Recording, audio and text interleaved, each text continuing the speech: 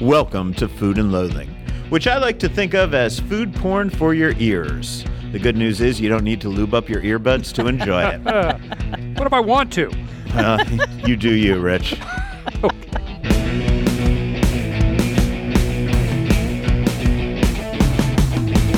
I'm your host, Al Mancini, coasting by, as usual, on the hard work of the people around me. And this week, those people are my co-host, OffTheStrip.com's culinary columnist extraordinaire, Samantha Gemini Stevens. Hello, Hey there. Gemini. How are you? I'm doing well. Great to see you again. Good to see you. Thanks for having me at your party this past weekend. Thanks It was for joining awesome. us. We loved having you. We loved helping celebrate your award. Oh, yeah. I got a little journalism award this week, so that was nice. did. Thank you, Nevada Press Foundation. You guys are awesome.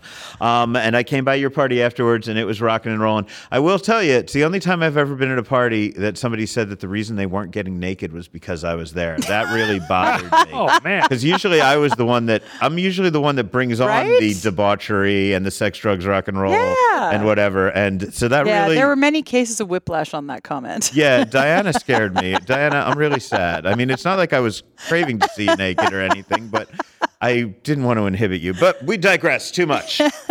Also, the only man we trust to protect us from overmodulation, distortion, phase reversal, and other technical problems I learned about in my undergrad radio classes, our producer, engineer, and resident junk food junkie, the one and only guy who likes to lube up his earbuds, Mr. Rich Johnson. We now add that to the resume. That's Thank you right. very much. We are coming to you today from the Vegas Valley Winery in the Henderson Booze District, and I'm amazed I haven't scared her away already with all this conversation. But we have joining us Crystal Caston of Vegas Valley Winery and Grape Expectations. Thanks for hosting us today. Yes, happy to be here. Happy to have you. Thanks. Yeah. It's great to be had. It's really great Yes. to be back here. I have not been in this winery.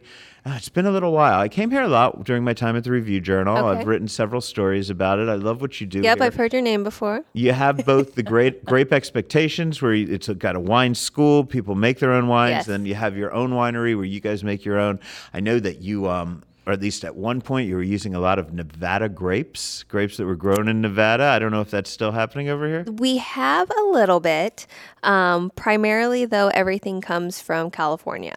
But we will have a wine coming out very soon that is Nevada grapes.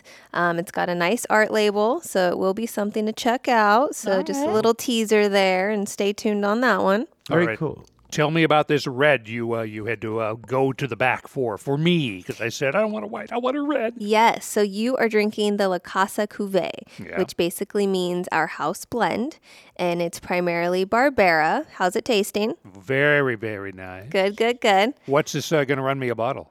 That is only $32 a bottle. I want to just buy. I want you to sell me 2 bottles before. Okay, sounds All right. good. Hustle and hustle, and I love it. And you go. we've got, on Gemini's request, Yeah. a little bit of Riesling. The Dry lovely Riesling. whimsical. Yeah, is what dry you're Riesling, drinking. she said, because I don't care for the sweet. Tell me more about this one. Yes, so that's called whimsical. It's got a nice little name. Probably tastes a little whimsy in your mouth. So it is an off-dry Riesling. So it's not too dry. It's not too sweet. It's just kind of that perfect in-between. Usually a favorite with all of our regulars and locals. Just perfect on a hot day or in the middle of the afternoon. So, if you don't mind me asking, I remember at one point I've made a lot of wine here, and it's all red.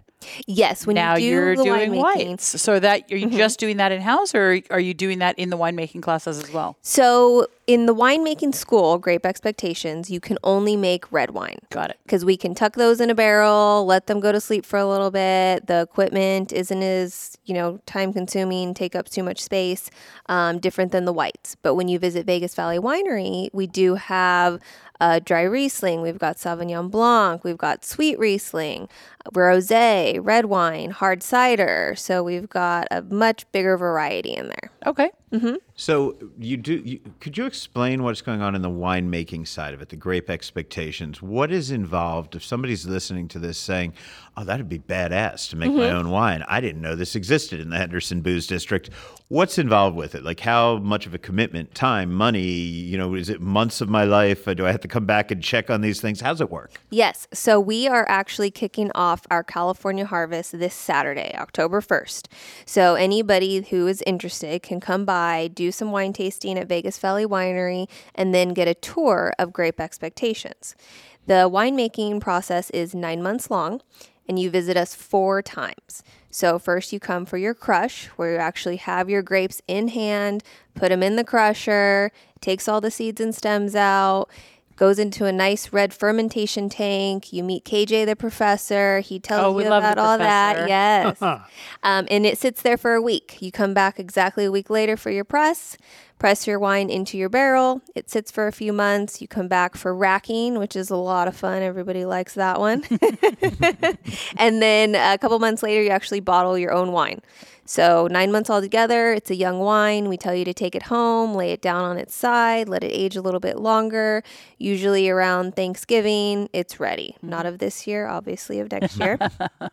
But it's a lot of fun. You bring friends, food, wine. It's very social. Oh, yeah. We always made it a party, and bottling was fun because you would have 2 or 3 groups at a time, sort of like shifting in and out behind each other, and people would just cross over and share stuff to party with, and maybe switch out a bottle of wine or something. So yeah, it very much is community oriented. We'll be bustling. The grapes just arrived today, so they're actually out on the floor.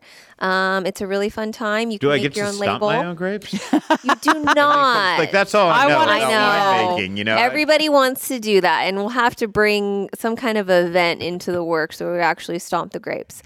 But you can come do plunging, which you're gonna, while it's fermenting, you're gonna come in with this big plunger type thing and push your grapes down, let it oxygenate, and get Stomping, everything no. flowing. Plunging, yes. Sounds Yes. like some New York apartments. Yeah, right. Absolutely, a lot of New York apartments. But yeah, definitely come check it out. It's a lot of fun. And then for those who may not be the do-it-yourselfers, but they do like to drink, what I love is, the Henderson Booze District.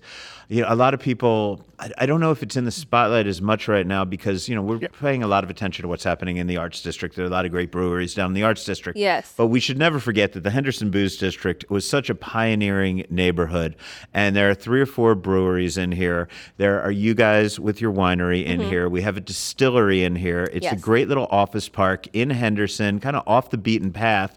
You take your Uber over, however you want to get here, your designated driver, and then you hop from place to place. And it really is a fun way to explore some Vegas-created beverages that are intoxicating. Yeah, it's kind of off the beaten path. But yeah, 3 breweries, a distillery, a winery, a meadery. They're new. That's right. So we've got a Deadwood meadery. Meadery? Yep, Deadwood Meadery. So you got to check them out as well.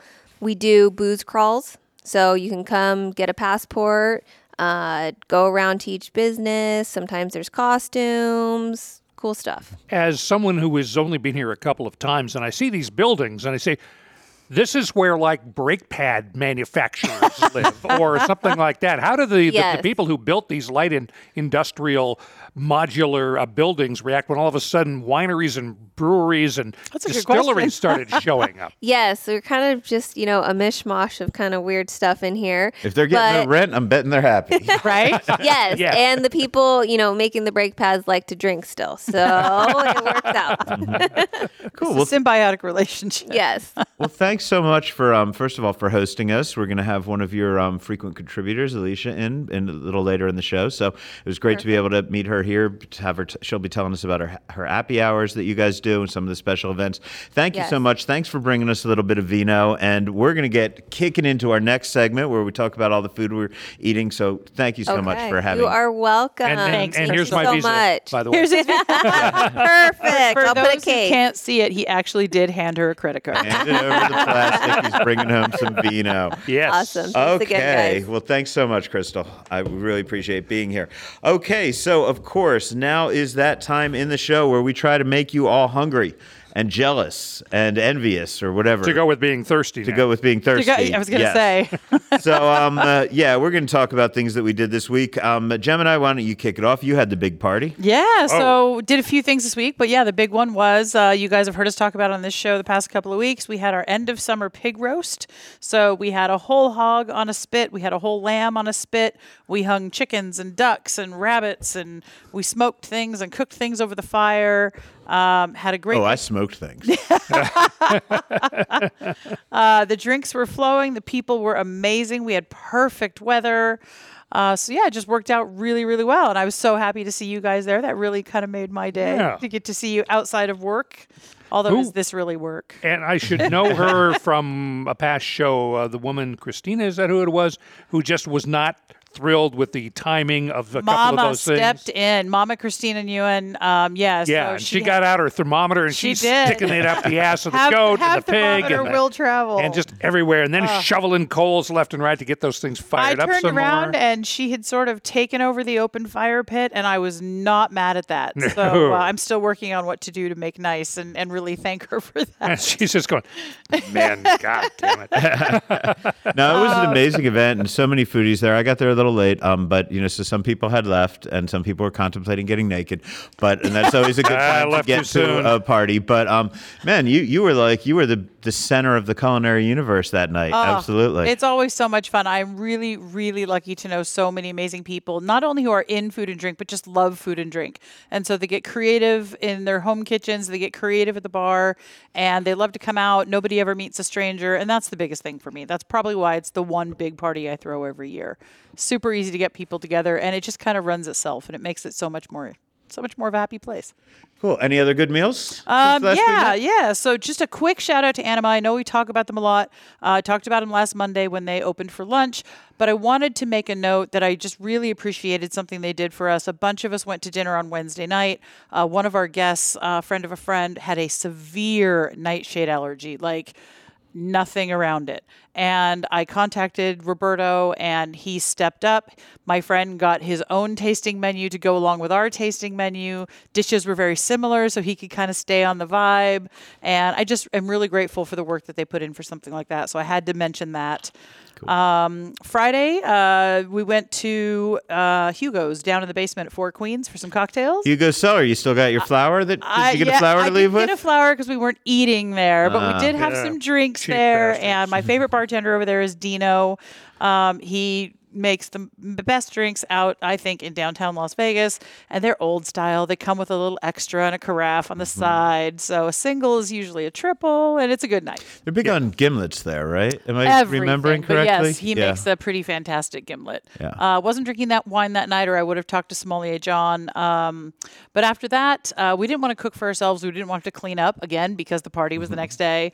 So John was at the Aviators game with people for work. So my house guests and I went to Pho OC on Sahara. I've only had them a few times, but they never fail. We had a seafood pho and a beef pho, and we had some extra added tendon, I think. But all the meats, all the veg, the sauces were really great. Really enjoyed it. The only thing that was difficult, and this is going to sound really bad, but we tried everything, so forgive me, audience. We ordered these snails. And usually if I order sea snails or something like that, I think of the big ones where you can use your chopsticks and either dig it out or a fork, if you're eating smaller escargot. These were so tiny, and I forget the name, but there was nothing we could do to dig anything out, suck anything out, or blow anything out of these shells. So the sauce... Been there. The sauce was really, really brilliant. And so we ended up just eating the sauce off the shell because we couldn't get the meat out of the snails. I like it when they come in the little snail trays, right? Oh, yeah. Right, just done for you. Well, escargot or just a butter and garlic delivery. Exactly. Yes. That's what they're there for. Yes, I love Asian preparation of snails, but for the life of us, we couldn't get it out of there. And one of my house guests is, as she put it herself, a little Chinese girl, and she should have been able to do that, and she couldn't. None of us had any luck. I did buy some caviar from Nina last week. I interviewed her for the podcast this week. We're going to be talking about that in a little bit. So that helped kind of alleviate the disappointment. So we opened a bottle of champagne from the boys at Garage East downtown, and Friday was saved. I also wanted to make a note. I had a patty melt recently at Jam's Restaurant. Wow. It's exactly what you thought it would be. I actually was really impressed. The bread was crispy. The meat was perfectly medium rare. They're generous with all the toppings. But sorry, there's a butt coming here. I'm tripping she's over trying to be nice, and she doesn't want to be nice. The patty melt was seasoned wonderfully. Everything about the sandwich was great. But it came with this coleslaw that at first I was kind of excited because I like the creamier coleslaws, but not so overdressed. And the first bite, I was thinking, okay, we're there. And then it stopped. It needed salt, it needed pepper, it needed a hit of vinegar. It already had the sweetness. So that would be my only complaint there. But randomly, I also got to taste their sausage gravy, not with the sandwich, but just separately. It took a spoonful from somebody else. And it was perfect. seasoned perfectly, no complaints, actual chunks of sausage, not the little crumbly bits, and really smooth all the way through. It didn't taste powdery, any of those things that you get from a lot of diners, and I am a sucker for country gravy. Something you so- put on a biscuit, right? Absolutely. Or So- chicken fried yes, steak. Yeah. Yes. So I'm thinking I'm just going to have to make a breakfast endeavor over there So I'm not familiar next with week. Jams. Now, you mentioned it's the Southwest Corner, Albertson Rainbow Shopping and Center, Rainbow and Charleston. Yep. But what is this just a It's just diner? a diner. Yeah, it's tucked into. So if you're facing the Albertsons, it's on the far left side on the corner of that parking lot. And it's just a diner, and it's been there for as long as Wow. I've been in Vegas, I think, which has been almost 17 Rich, years. how have you not found this place? I am just asking myself that very same Well, question. then I think we have to have a breakfast outing, Rich. I Yeah, know yeah. we don't live far from each other. I do love Yes. breakfast food, so That is perfect I think we idea. need to go and give them another chat and another chance and another chat. Maybe. Check out the So- jams, baby. Ooh. Wow, little MC5 kicking in there. My Little generation. White Panthers there. And okay. one last sentence, really quick. We did have the Please Send Noodles Cookbook Book Club gathering last night that we've been talking about for the past couple weeks. It was not last night, sorry, Monday night. It was really great. Chef Lanny did a fantastic noodle demo. Everybody was super engaged. We brought in new people that said that they had heard about it on this podcast, Wow. which made me really happy. So shout out to all of you guys.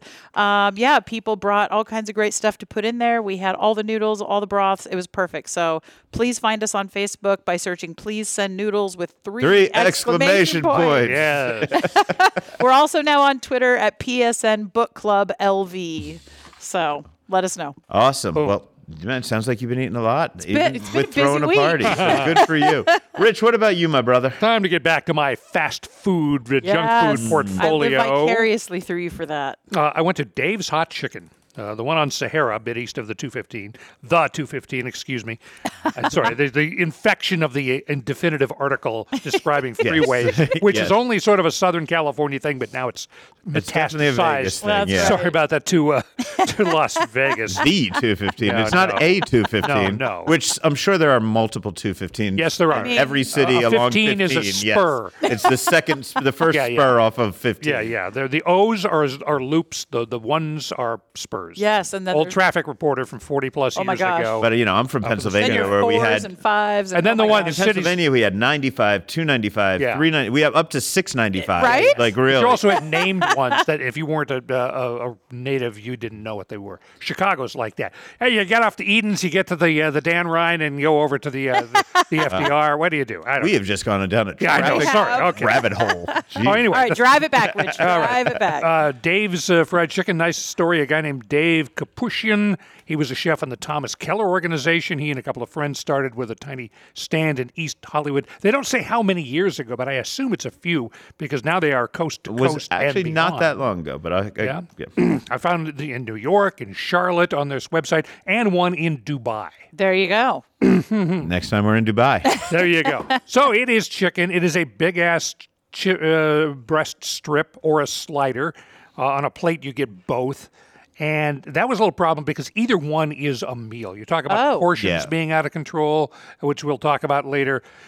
Their go-to is one slider, one strip. Well, it should be one slider or one strip. They're And that they're the big. They're same huge. They are fucking huge. thing. It's just the bread. Oh, I mean, okay. like I was they're, gonna they're say- really exactly the same, I see aren't they? slider, and I still, like an Yeah. idiot, Assume it'll be small. like right? flounder, Bite-sized, like yeah. flounder in Animal House. I fucked up. I trusted them. Yeah. A slider would be like a 3-inch thing. This is like a 5-inch thing Oh, with goodness. the same size as the regular breast sticking out of both ends. Mm-hmm. Let's say it's very nice, juicy. Part of that is the fact that it's been brined forever, which makes it very salty, Mm-hmm. and then dipped into a it's a very light batter. They have 6 different sauce heat Okay. levels, or you can get it with nothing on it. I got it hot, which was in the middle, and it was fine. And it's these are just not for me. But I thought I would take one for the team and give it a try. And as these go, this is just fine. Yeah, there are 2 here in Las Vegas. Just to jump in really quickly, I spoke to the owners of Dave's on the Strip last December when it opened. We may have played a bit of that on this podcast, but it's worth noting the one on Sahara, which that's the one Yeah. you visited. That is a corporate store. The Strip store is a franchise, and those friends who founded the place that you were talking about, Yeah. I thought it was 4 of them, but I think you said 3. You may be correct. a year ago, or almost a year ago, they'd already signed deals for over 500 of those stores. 500 as of stores. last December. Okay, Wow. so Yeah, that's they where have were their going. act down very well, I have to say, as presentation, decor. You buy that, you buy the whole deal, Sure. and you're ready to go. So, again, chicken strips and the hot chicken thing is not my deal. I went there because I was going to go have chicken on the bone, and I wanted to go to Church's, which I had not been into in several years. The line was out the door. The drive-through was out on the street there at Spring Mountain in Decatur. There's about 3 churches What do they around put the in the valley. chicken? I don't know, but I always think it's fast one of the food. it's the Sure. plainest of the bunch of Popeyes of KFC. I mean, it's a fried chicken place that doesn't try to burn your taste buds off to prove there's that that. you're exactly. cool. So it might that's even nuts. taste like chicken That's a good a little point. bit here. So I made up for that on the way here.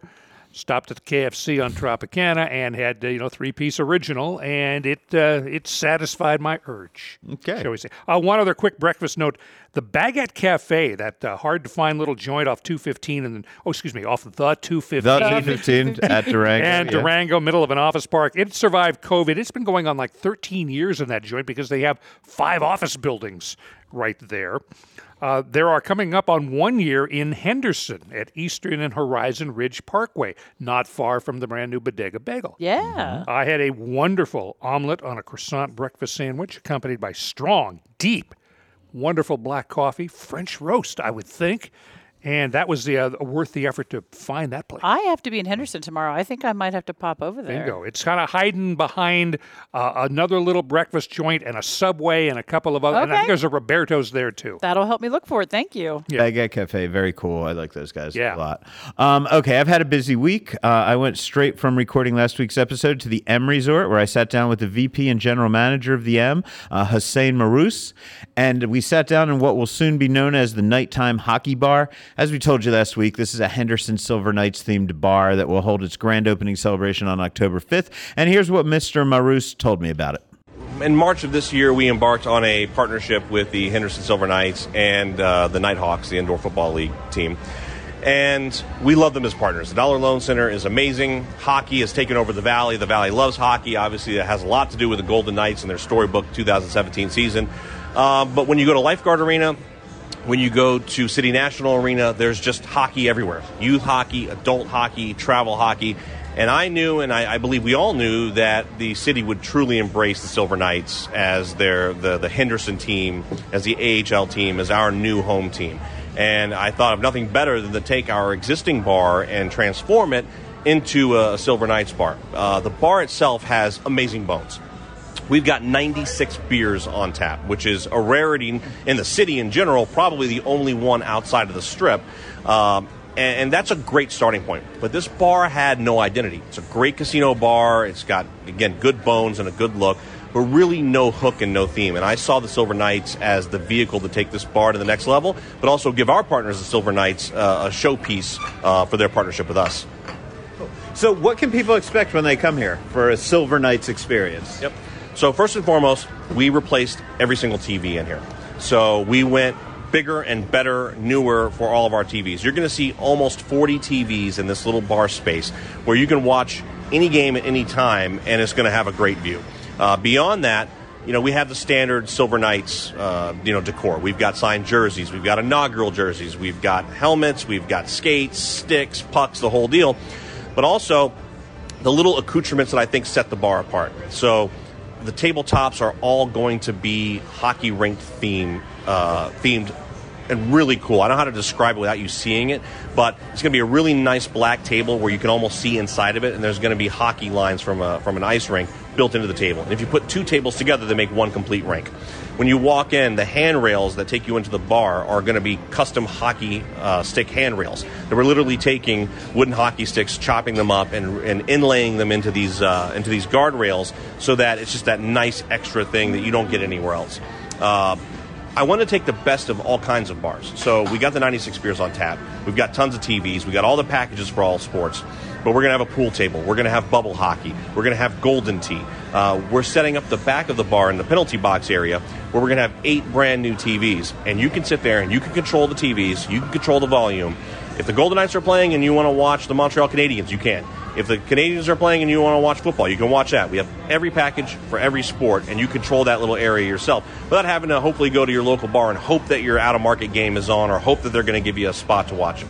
And they actually brought me out a ton of food to preview the menu after that interview, but I didn't have time to enjoy much of it because I had to head over to the Cosmopolitan for a cocktail demo by Andrew Pollard, who is once again running their bar program. I'm so glad to hear that. Yeah, so he's amazing. And of course, he was at the Cosmopolitan, and it's, early days. He was at Wynn for a while, breakthrough beverage. This was the deal. You're going to get in trouble. And I was texting Rich from this event. You're going to get in trouble. I was butt texting you, I believe, accidentally from this event. When they send ride shares for all the journalists. Oh, yeah. Right? I think I was on that one. Yeah. And I actually didn't get a ride share. Yeah. We've made a point that I don't really drink. I will gladly take a sip from a cocktail. There were 14 fucking cocktails. I could not take a sip from each cocktail, if right? you took a sip from each of 14 cocktails, you're still looking at 3 or 4 cocktails, depending on how they're made. Yeah. So I watched. I took videos. I took pictures. They were all beautiful. Evil and responsible. I love it. We drove. Everybody drank in the Chandelier Bar on the mezzanine level, which was great. Then went over to Ghost Donkey. We had a good time, and it was awesome. So thank you to all of you guys. Look at my social media page; you'll see some of the videos.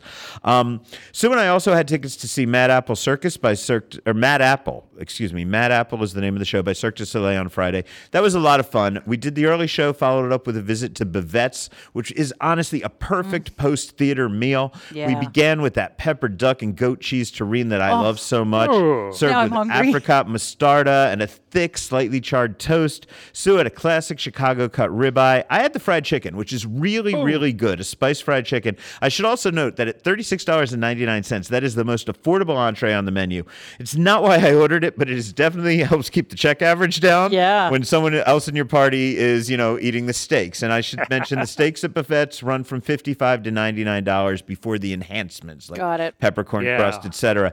I really love Buffet's. I'm happy to pay those prices, but again, know what you're going into when you're going in. I have peeked my head in there a couple of times and want to do it, but the time has never been right, but I'll try to make the time. It's a lot of fun. It's got a good vibe. It's a classic, it's just such a classic steakhouse vibe. The Tiffany lamps, the bar in the center, the a little bit of Art Deco. The dark where you can't even see the menu. Super dark. You would never know you were right off a casino floor. A lot of people don't know that if you walk, the main bar is right in the middle of the main dining room, but if you walk to the back, there's almost, I don't want to call it a speakeasy, but there's a removed bar in the back that's also a lot of fun. I like those, yeah. So check that out as well. So I love that. I also visited both Bodega Bagel and Bagel Mania to prep for an appearance on Morning Blend. Keep your eyes open for that appearance. I think it's going to air around Yom Kippur. Also, to address the elephant in the room, I know a lot of people don't patronize Bagel Mania because of the accusations going against the family with regard to how they've treated tenants during the pandemic. Look, those are certainly some ugly accusations. If they're proven to be true, I hope people are punished. But since I know people are going to complain, why am I talking about Bodega Bagel? My personal policy, or not Bodega, excuse me. We love Bodega. They're awesome. Siegel's Bagel Mania. I know some people may complain about that. My personal policy is to reserve judgment until the authorities investigate, trust those authorities to punish, etc.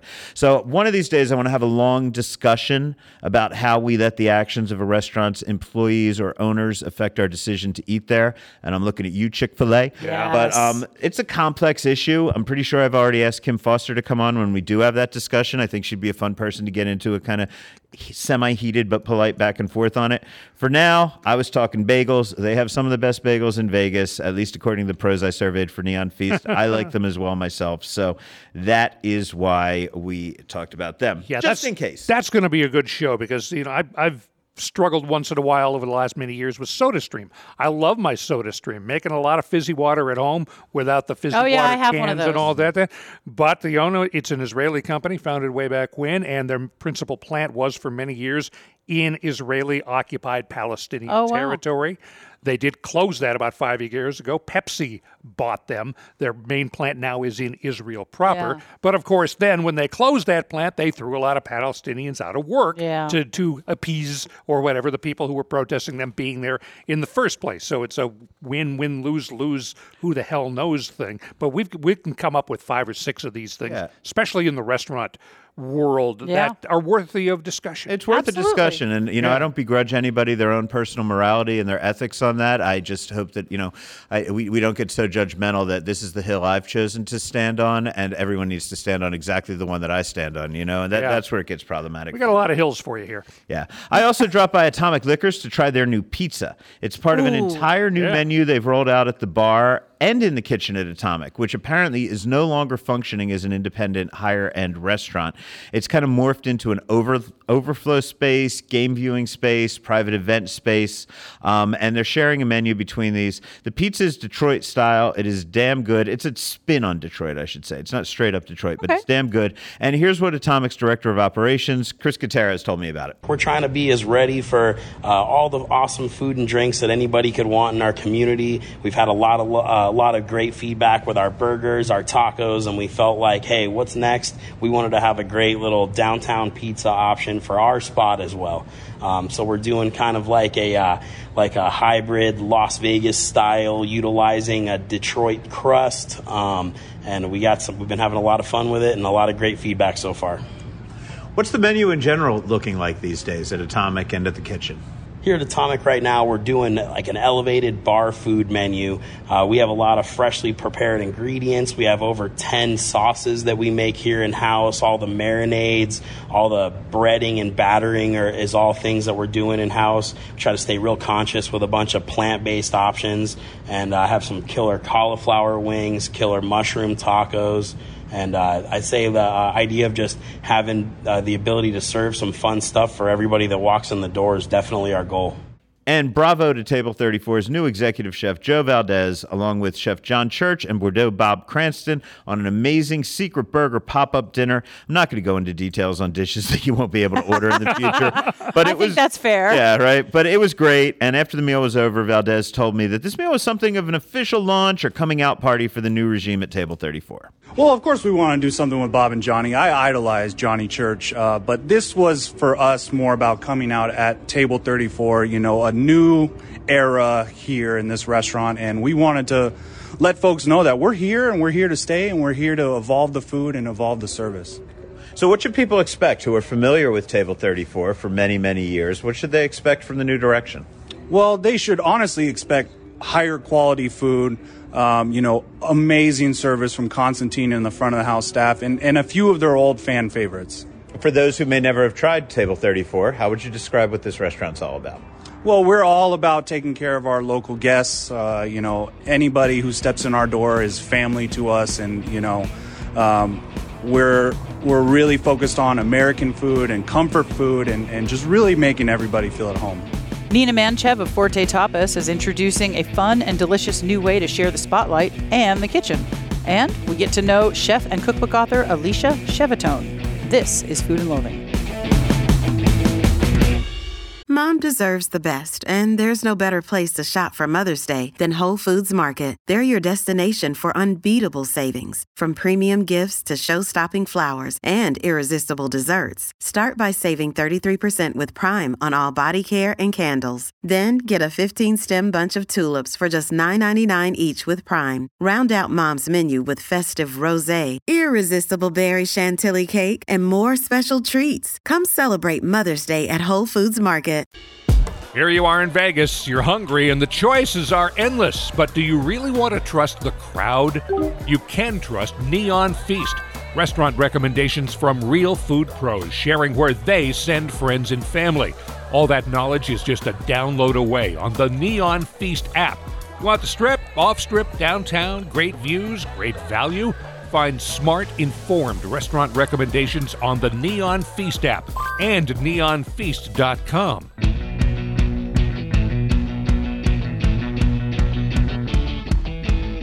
And joining me for this segment here at the Vegas Valley Winery is Alicia Chevatone. Did I pronounce that right, Alicia? Alicia Chevatone, you got it. Awesome. Thank you so much for giving me the pronunciation so I didn't mangle your name. Thanks. Alicia, for those who may not know, is the creator of and the principal of Dink Cuisine. She does a lot of culinary pop-ups here in Las Vegas. Actually, I guess I've seen you describe yourself, Alicia, as a pop-up chef and a cookbook author. So could you, rather than me try to explain what that means, because I see all your events around town, but could you explain exactly what that means? Yeah, it just means that I like to do events. Pop-up chef isn't tied to a brick and mortar, so I like to go around from venue to venue here in the Vegas area and just create culinary experiences that are new and different every time. And yes, I'm a cookbook author. I actually just signed a deal for my third cookbook, which is going to be coming out September 2023. So I'm really excited. So Woo-hoo, congratulations. Number 3. Yeah. That's awesome. Yeah, thank you. Oh, so you have 2. You have a Cooking for 2, I believe. Right? Italian cookbook for 2. Cookbook for 2. And then you have another one, which is like being a vegan keto person. Or it's something that I totally don't understand. So tell me about that as well, please. It's quite a niche. It's vegetarian ketogenic cookbook for beginners. And yeah, I was actually a hired gun for that cookbook. Rockridge Press has a different business model where they essentially present outlines and they look for subject matter experts. And I actually have a lot of vegetarian and vegan and keto and paleo recipes on my website. So they decided I would be a great person to author that cookbook. So yeah, that came out in October of last year. Cool. So, you and I first chatted about possibly doing this podcast and collaborating on things months ago. And since then, I see you everywhere. I mean, you had, at the time, I knew you were doing these appy hours, kind of appetizer hours that you host. And I know that you do them here, the Vegas Valley Winery, which is why we're here today. You did a big pop-up over at the Sahara not that long ago. Yes. Could you talk about some of the specific events that you do during your pop-ups, please? Yeah, so and they really are venue dependent. I did a bourbon bash at Star Lounge on Sammy Davis, like right by the mall, which is a cute little piano bar. Yeah, it's Eduardo Cordova's place. Yeah, and he's awesome, and he's a friend of the show. Absolutely. Right. Yeah, and so in that particular case, it was pretty much just all me. Kind of building the menu. Sahara Las Vegas was a little bit different in the sense that they wanted to do something for Mexican Independence Day, so that was a true collaboration between me and Chef Juan Villa. And, I presented my ideas that were like a super, super long list, and he was able to kind of distill it down, a lot of the things that I wanted with his own inspiration. Things, that have to do with appy hours, like here at the winery, I just like to do 3 different appetizers paired with 3 of their wines, and we change the menu every time. So it's a new it's a new experience every time, which is cool because if somebody's into that concept and they like tasting new things and pairing different things with wine, every single time they come, it's going to be different. So we love that stickiness of having, our regulars come every other month. We're here like clockwork and we do this. And we've been doing this for a year and a half. So it's been really fun. Now, are these events that you do, are they cooking demos or are they just guest chef type of situations? They're just guest chef situations. I've done cooking classes in the past, and actually I have been approached to do some private chef experiences. There is an organization called Food, Forks, and Knives that is more like private chef in-home, kind of watch me cook type of thing, and not necessarily a cooking class, but more private chef, which is super interactive. So I'm actually going to be building a program through that platform that's going to be loosely based on concepts of, here in Las Vegas, like I'm going to have a high roller menu that's going to have 5 different courses that include caviar, price point $300-400 a person, that sort of thing. But I've also done, cooking classes, and I'm available on lessons.com for cooking classes. So I do get a lot of inquiries through that. Currently have 5 stars out of 5 stars. Very cool. Very cool. Well, let's start with how you got into this. One thing you and I have in common is we are both survivors of law school. Yes. Right? And graduates, I believe. Did you graduate? Yes, I did. Yes, okay. Me too. Woohoo. Yeah. Right. 1997. And that was rough. When did I graduate? 95, I believe. Yes. So, and we're both interested in food right now. You're doing a lot more than I'm doing as far as the actual preparation of it, which is good because you don't want me to prepare food. But how did you get from there to where you are right now? I tell you, my family was in the restaurant business for years. My uncle, who recently passed, had Carl's Diner up in Eureka, and the 101, it was a legendary spot, and he closed that, I believe, in the 90s. My grandparents were in the restaurant business in downtown San Jose. They had 3 different businesses. My grandfather's side of the family had French. I'm half French, half Italian. French side was in Southern California. They had restaurants.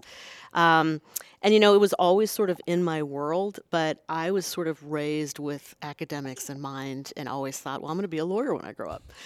And then when I got to law school, I was like, oh no, I don't like this. What am I going to do? So it was kind of like, okay, with a liberal arts degree, what am I going to do? Then I spent, a career in sales, kind of worked my way up, to kind of CEO level, had C-suite positions. And during the pandemic, I had a lot of time on my hands. And that's when, having written for most of my life, I decided to really double down on my website, dinkcuisine.com, which I created in 1997. Really loaded up with recipes, start getting a table of contents together. Then I self-published Italian Cookbook for Two. Then Rockridge came calling, and before I knew it, people were asking me to do events. It's like, oh, can you come and do you do private chef stuff? It's like, sure. I do now if you're asking, right? People are offering me, TV shows. Then Sin City Kitchen came, then I became a regular on The Moore Show, which I've been doing for the past year and a half. Sin City Kitchen, we just had our most recent episode at Sahara. And I'm going to film episode 6 tomorrow. Wow. So, yeah, there's just a lot going on. So you're living a lot of people's dream. Right? I mean, there's so many people. And I think the pandemic, we've seen a lot of people go out and pursue those dreams and with tremendous degrees of success from a lot of them. Last week we had, the Gorilla Pizza guy who now has bought the Hard Hat Lounge, right? And he just started making pizzas, kind of because he was looking for something to do. So, we've had a lot of people do that. It's so tough, and I'm sure there are so many people out there saying, like, how the hell could I get into that? Do you credit your ability to do the writing and cookbook writing, which is a unique art in and of itself, and a lot of chefs can't write their own cookbooks. So was it the writing that was really the main thing that got you into it, or was it your love of being in front of a crowd and cooking and presenting your dishes? Which do you think was really the integral part of getting you into this? That's a really great question. I always say that it's my business background. I mean, I'm just a hustler to the core. And I 20 years in sales. I'm not afraid to talk to anybody. And, it's table stakes to cook good food. If you don't cook good food, especially in this town, you're not going to make it anyway. Mm-hmm. So I think that I'm just fearless when it comes to talking to people, networking, asking people about what they do. And before they know it, they're asking what I do. And it's more of a sense of community to try to help people and talk to people. I really think I want to get on the speaker circuit. I'm not exactly how to do that. So if there's anybody listening, I would really like to be able to talk about, having inspiration from my story. I mean, this truly is my second act. But I would say it's a fearlessness. It is a willingness to do things for free. I mean, and, am I in this to make a bunch of money? Sure, that'd be nice. Am I a ham and I love to be in front of the camera? Absolutely. I started acting when I was 3 years old. I was started in plays. So I love doing that. That's super fun for me. I feel like I can reach a lot more people than if I just had a brick and mortar restaurant. Media is a big way that I do that. But at the end of the day, it's trying not to say no. It's trying to find a way to make things work. Taste Collective or Tasting Collective is a good example of that. I had a friend who was a member of that organization, which is kind of like a dinner club. She took me to one, and she's like, you should do these. You should hook up with these guys. Mm-hmm. And sure enough, it's just like, they came calling, and, I might be doing one either in October or November. And it's like, hey, sure. I'll find a way to partner with a local chef that has a venue and make that work and bring in the right people. Yeah. So, I like that you say just never saying no, right? Mm-hmm. And that's counterintuitive to a lot of people. A lot of people are like, oh, I want to make sure I get paid. I want to make sure I get this. I want to make sure I get everything that I wanted. I personally came from, even though I was not a professional musician at any point in my life, I came through the punk rock, grind, right? Where the idea is you get in the van, you drive overnight, you don't know how many people are going to be in the club. There may be 7 of them there when you get there, and that's it. And you play your ass off for them, and you thank somebody for the opportunity. And you say fuck you a lot because you're a punk rocker, but you're grateful, and you do pretty much whatever is offered to you. Right. And so sometimes when people look at me and they're like, well, why are you over there? Why are you over there? I'm like, because they asked, and I said yes. And I think that that's really, when you're trying to create something from the ground up, it's vital that you just sort of be out in the community, because this, especially in Las Vegas, we have such a community that likes to support each other. Right. And if you're willing to go out and support other people's events, you'll find that most of them are willing to turn around and support your events. That's been my experience. Has that been yours? It has been my experience, and people are just so giving, and I have friends, one friend in particular always says, gosh, I feel like I'm always giving you work because she keeps giving me these ideas and I keep doing them. And I had one friend who said, you should go be involved in First Friday because Fresh Friday is super cool and the Arts District is coming up. And, so I found a brewery. I did kind of like an happy hour concept there. And I don't want to say it failed miserably. It just wasn't well attended, Right. And it was more of a pop-in type of situation. It wasn't ticketed. I didn't want to do ticketed because I wanted to capture the people that were just coming in the door. Now, is my brand associated with beer? No, but I wanted to try something different. And it was recommended to me. And it was a really cool experience right across from Todd English's hotel. So I was like, well, at least I'm next to Todd English. Yeah, right. Me and Todd share the block. Yeah. How frequently do you do your pop-ups? And actually, what do you have coming up? Yeah, so I am doing, on average, about 3 a month. The next one, Vegas Valley Winery, is this Saturday. We've got another happy hour coming here at the winery on December 2nd. The thing that I'm most proud of that I'm really excited about is Global Entrepreneurship Week, which I'm not too sure if you're familiar with it. I am not. It is in its 15th year globally, and it is Las Vegas's first opportunity to participate in that week, which is between November 14th and November 20th. And so I am hosting essentially the kickoff party at Sahara for Global Entrepreneurship Week at Casbar, which is their beautiful lounge. And it's going to be my food paired with some of our local beverage producers. So, we're thinking at this point, maybe it's going to be Craft House, maybe it's going to be Smoke Wagon, a couple of the big success stories from here in town, featuring their brands and talking about their path to entrepreneurship and making it in a very competitive business and really celebrating and setting the tone for that week. So there's going to be events all throughout the week, all different venues. So it's going to be a really, really exciting time for Vegas, considering it's our first time for participating. So, very cool. Well, I look forward to that. Hopefully I'll attend yes. and check out what you're doing.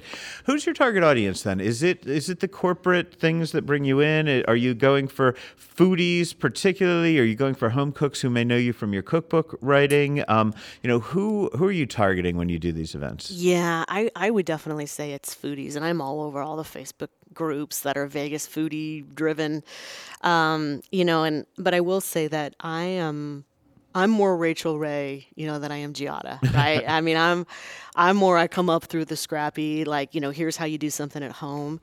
And I think people that like my cooking and love to read my cookbooks is because, I've got some things that are pretty overly engineered, but for the most part, they're super easy. And these are people that don't really cook a lot. I've got DINK stands for dual income, no kids. So I like recipes for two. That's kind of what I'm known for. But it's not just demographics of couples. It is roommates. It's empty nesters. It's, hey, I'm taking care of an aging parent. And I just don't I don't go to Costco. It's like, I go to Costco for my events to be able to shop, but I never had a Costco membership coming up. I've never had one myself. People look at me like I'm insane. I'm like, I can't. I was a fresh and easy guy, right? Where you go and remember when that chain was here in Las Vegas, and you could go and you could pick up exactly enough to pick up, one meal for two people, and that's the way that I like to shop, Well, and my part of my platform too is no food waste, and so I really think that portions are out of control in this country. I think that cookbook authors a lot are to blame because every recipe is written for 6 to 8 servings, and then the average household in America, according to the most recent census, I believe is 2.51 people, and it's only going down. So that means that unless you are really intentional about meal planning, you have way more food for each recipe that you're making than you ever need. And portions in this country are just out of control. So I'm doing my part to kind of put a stop to that. And you are the anti-buffet. Yeah, I'm the anti-buffet. Anti-food waste, right? Nothing against Costco because I shop there now because I need to for my events. I buy in bulk a lot, and through Restaurant Depot and stuff like that. But no, these are people who follow me that are looking for a way to cook differently. They've cooked for armies, and now there's just 2 of them, and it's like, well, how do I do that? Like, how do I make it tasty, and how do I shop for today, and not worry so much about meal planning and all that horse crap.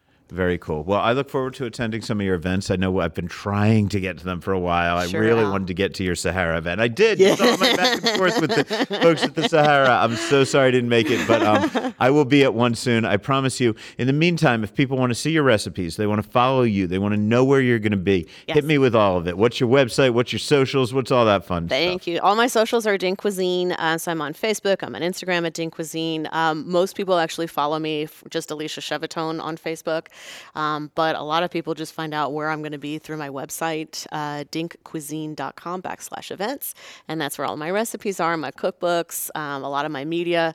I also have a YouTube channel. So everything that I do between Sin City Kitchen and More Show is on my YouTube channel, which is also Dink Cuisine.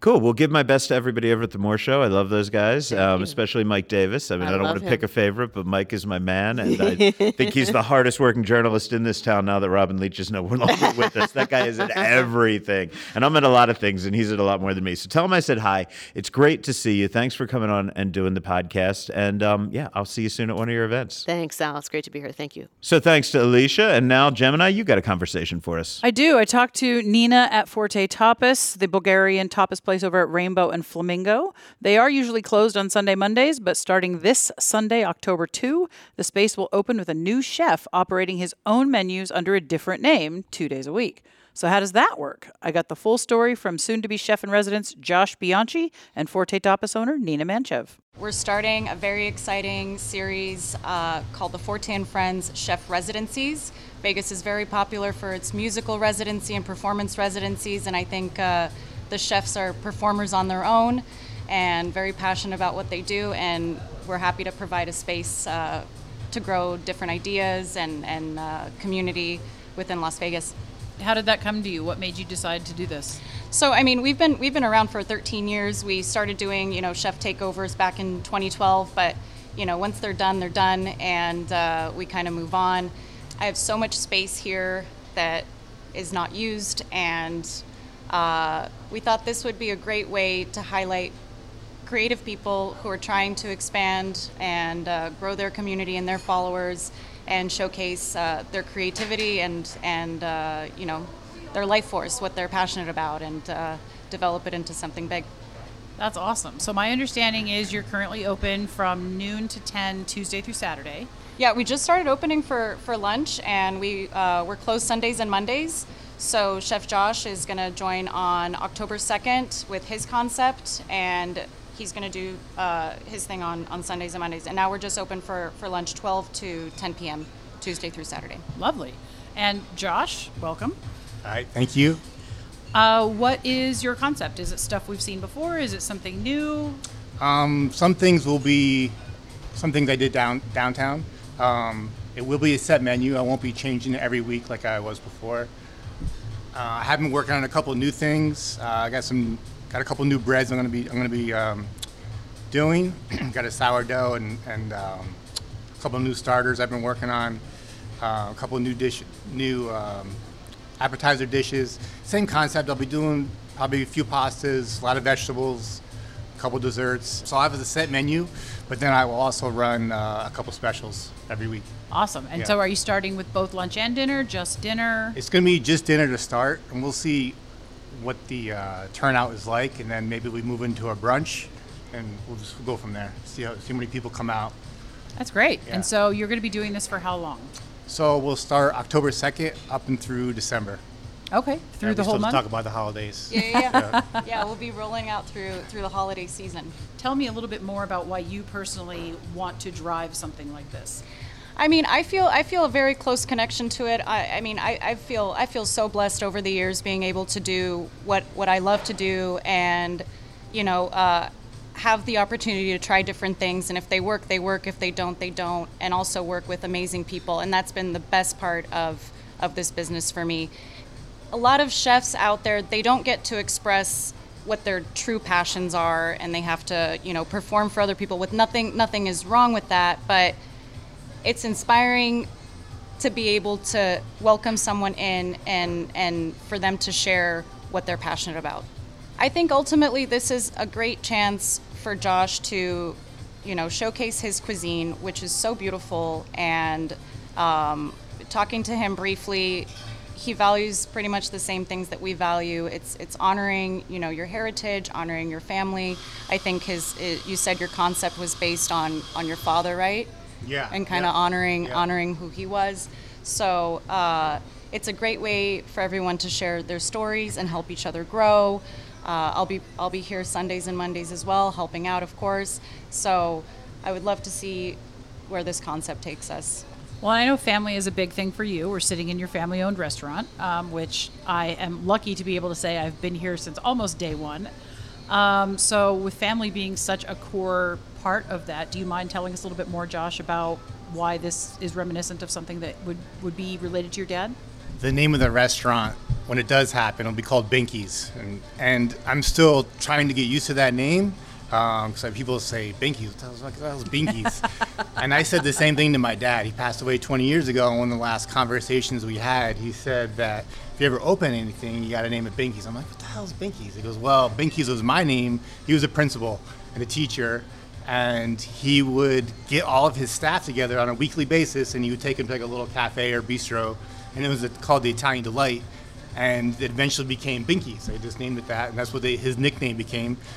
It's hard for me to put a description on like the type of food. I do a lot of pasta, but I guess it'd be more American Italian because my background and all the different places I've worked throughout my career is been like American, French, Italian, done a little bit of Asian, and I'm trying to take all the techniques I've learned over the years and just like kind of focus on just really good ingredients and just keeping it simple and to the point as much as possible. Absolutely. Yeah. Absolutely. So, Nina, you had mentioned to me earlier, before we started recording, what I now have in my head is the 3 C's. So community, collaboration, and connection. I think those are very important pillars in any industry, but especially in the restaurant industry. And it's so easy to just kind of put your head down and stick to what you're doing. And we've never been about, I guess, the money element of it. I think for me it's very important when the customer comes in, forming some sort of connection and seeing what they like and building the relationship. And then, you know, our community is based on that. And I think it's growing so much, especially in like the last couple years where people are coming together, and through COVID, you know, the restaurant industry isn't the same anymore, and people are looking for more of that connection, and we can grow together through collaboration.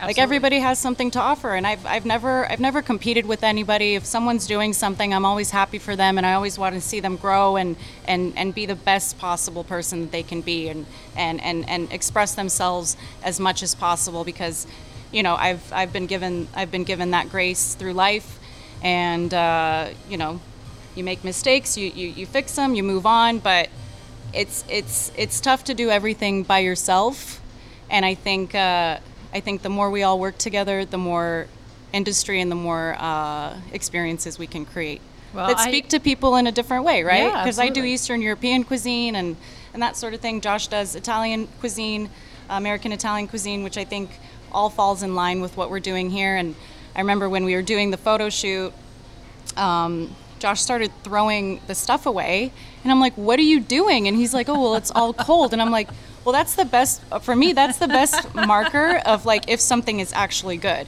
So I tried everything, and it's just beautiful. It's just simple food, amazing ingredients, all fresh, handmade. And he was talking about, you know, he does these pasta kits, and we're even talking about doing like small cooking classes here led by him. So it's a great way for people to meet the person behind the vision and form that relationship, and then, you know, be a good starting point for whatever Josh decides to do in the future, because he deserves this moment. Absolutely. I mean, I don't mind sitting here and being a fangirl for the both of you. I mean, as you know, you and I have built a friendship over the past 6 or 7 or 8 years. And, you know, I honestly don't know you as well, Josh, but we have worked together before, and I've really always enjoyed that. You are very passionate. You're very open about what you want to do and how you want to take all of those concepts and bring that to the table. You'll serve personally. You'll serve family style. If something needs to be adjusted, you adjust it. If you need to make something new, you make something new. With something like that, and I like how you bring in the more, again, you're bringing it back to family. You're bringing it back to homemade stuff. You're bringing it back to more of a communal table. Mm-hmm. What do you see the best part of this being for you? Josh. It was like Nina was saying. It's like I think working together and her giving me this opportunity to work to do my thing in an established operation already is what really excites me about it. It helps me grow what I'm trying to do, and if it does take off, we have talked about doing pizzas up here, which I think would be really exciting. Yeah. Eventually getting a wood burning pizza oven. We'll see how it goes. So that's also on the table, I think, eventually. But yeah, I think the biggest thing is just the opportunity to kind of like do my thing, and it's just me in here doing my food, cooking. So again, Forte Tapas will become Binkies on Sundays and Mondays with Chef Josh Bianchi doing it all. It will open for dinner at 4 p.m. on Sunday and 5 p.m. on Mondays. And a reminder, if you're going for Forte's own menu, you can go from 12 p.m. to 10 p.m. Tuesday through Saturday. It's news time. On the way, this is Food and Loathing.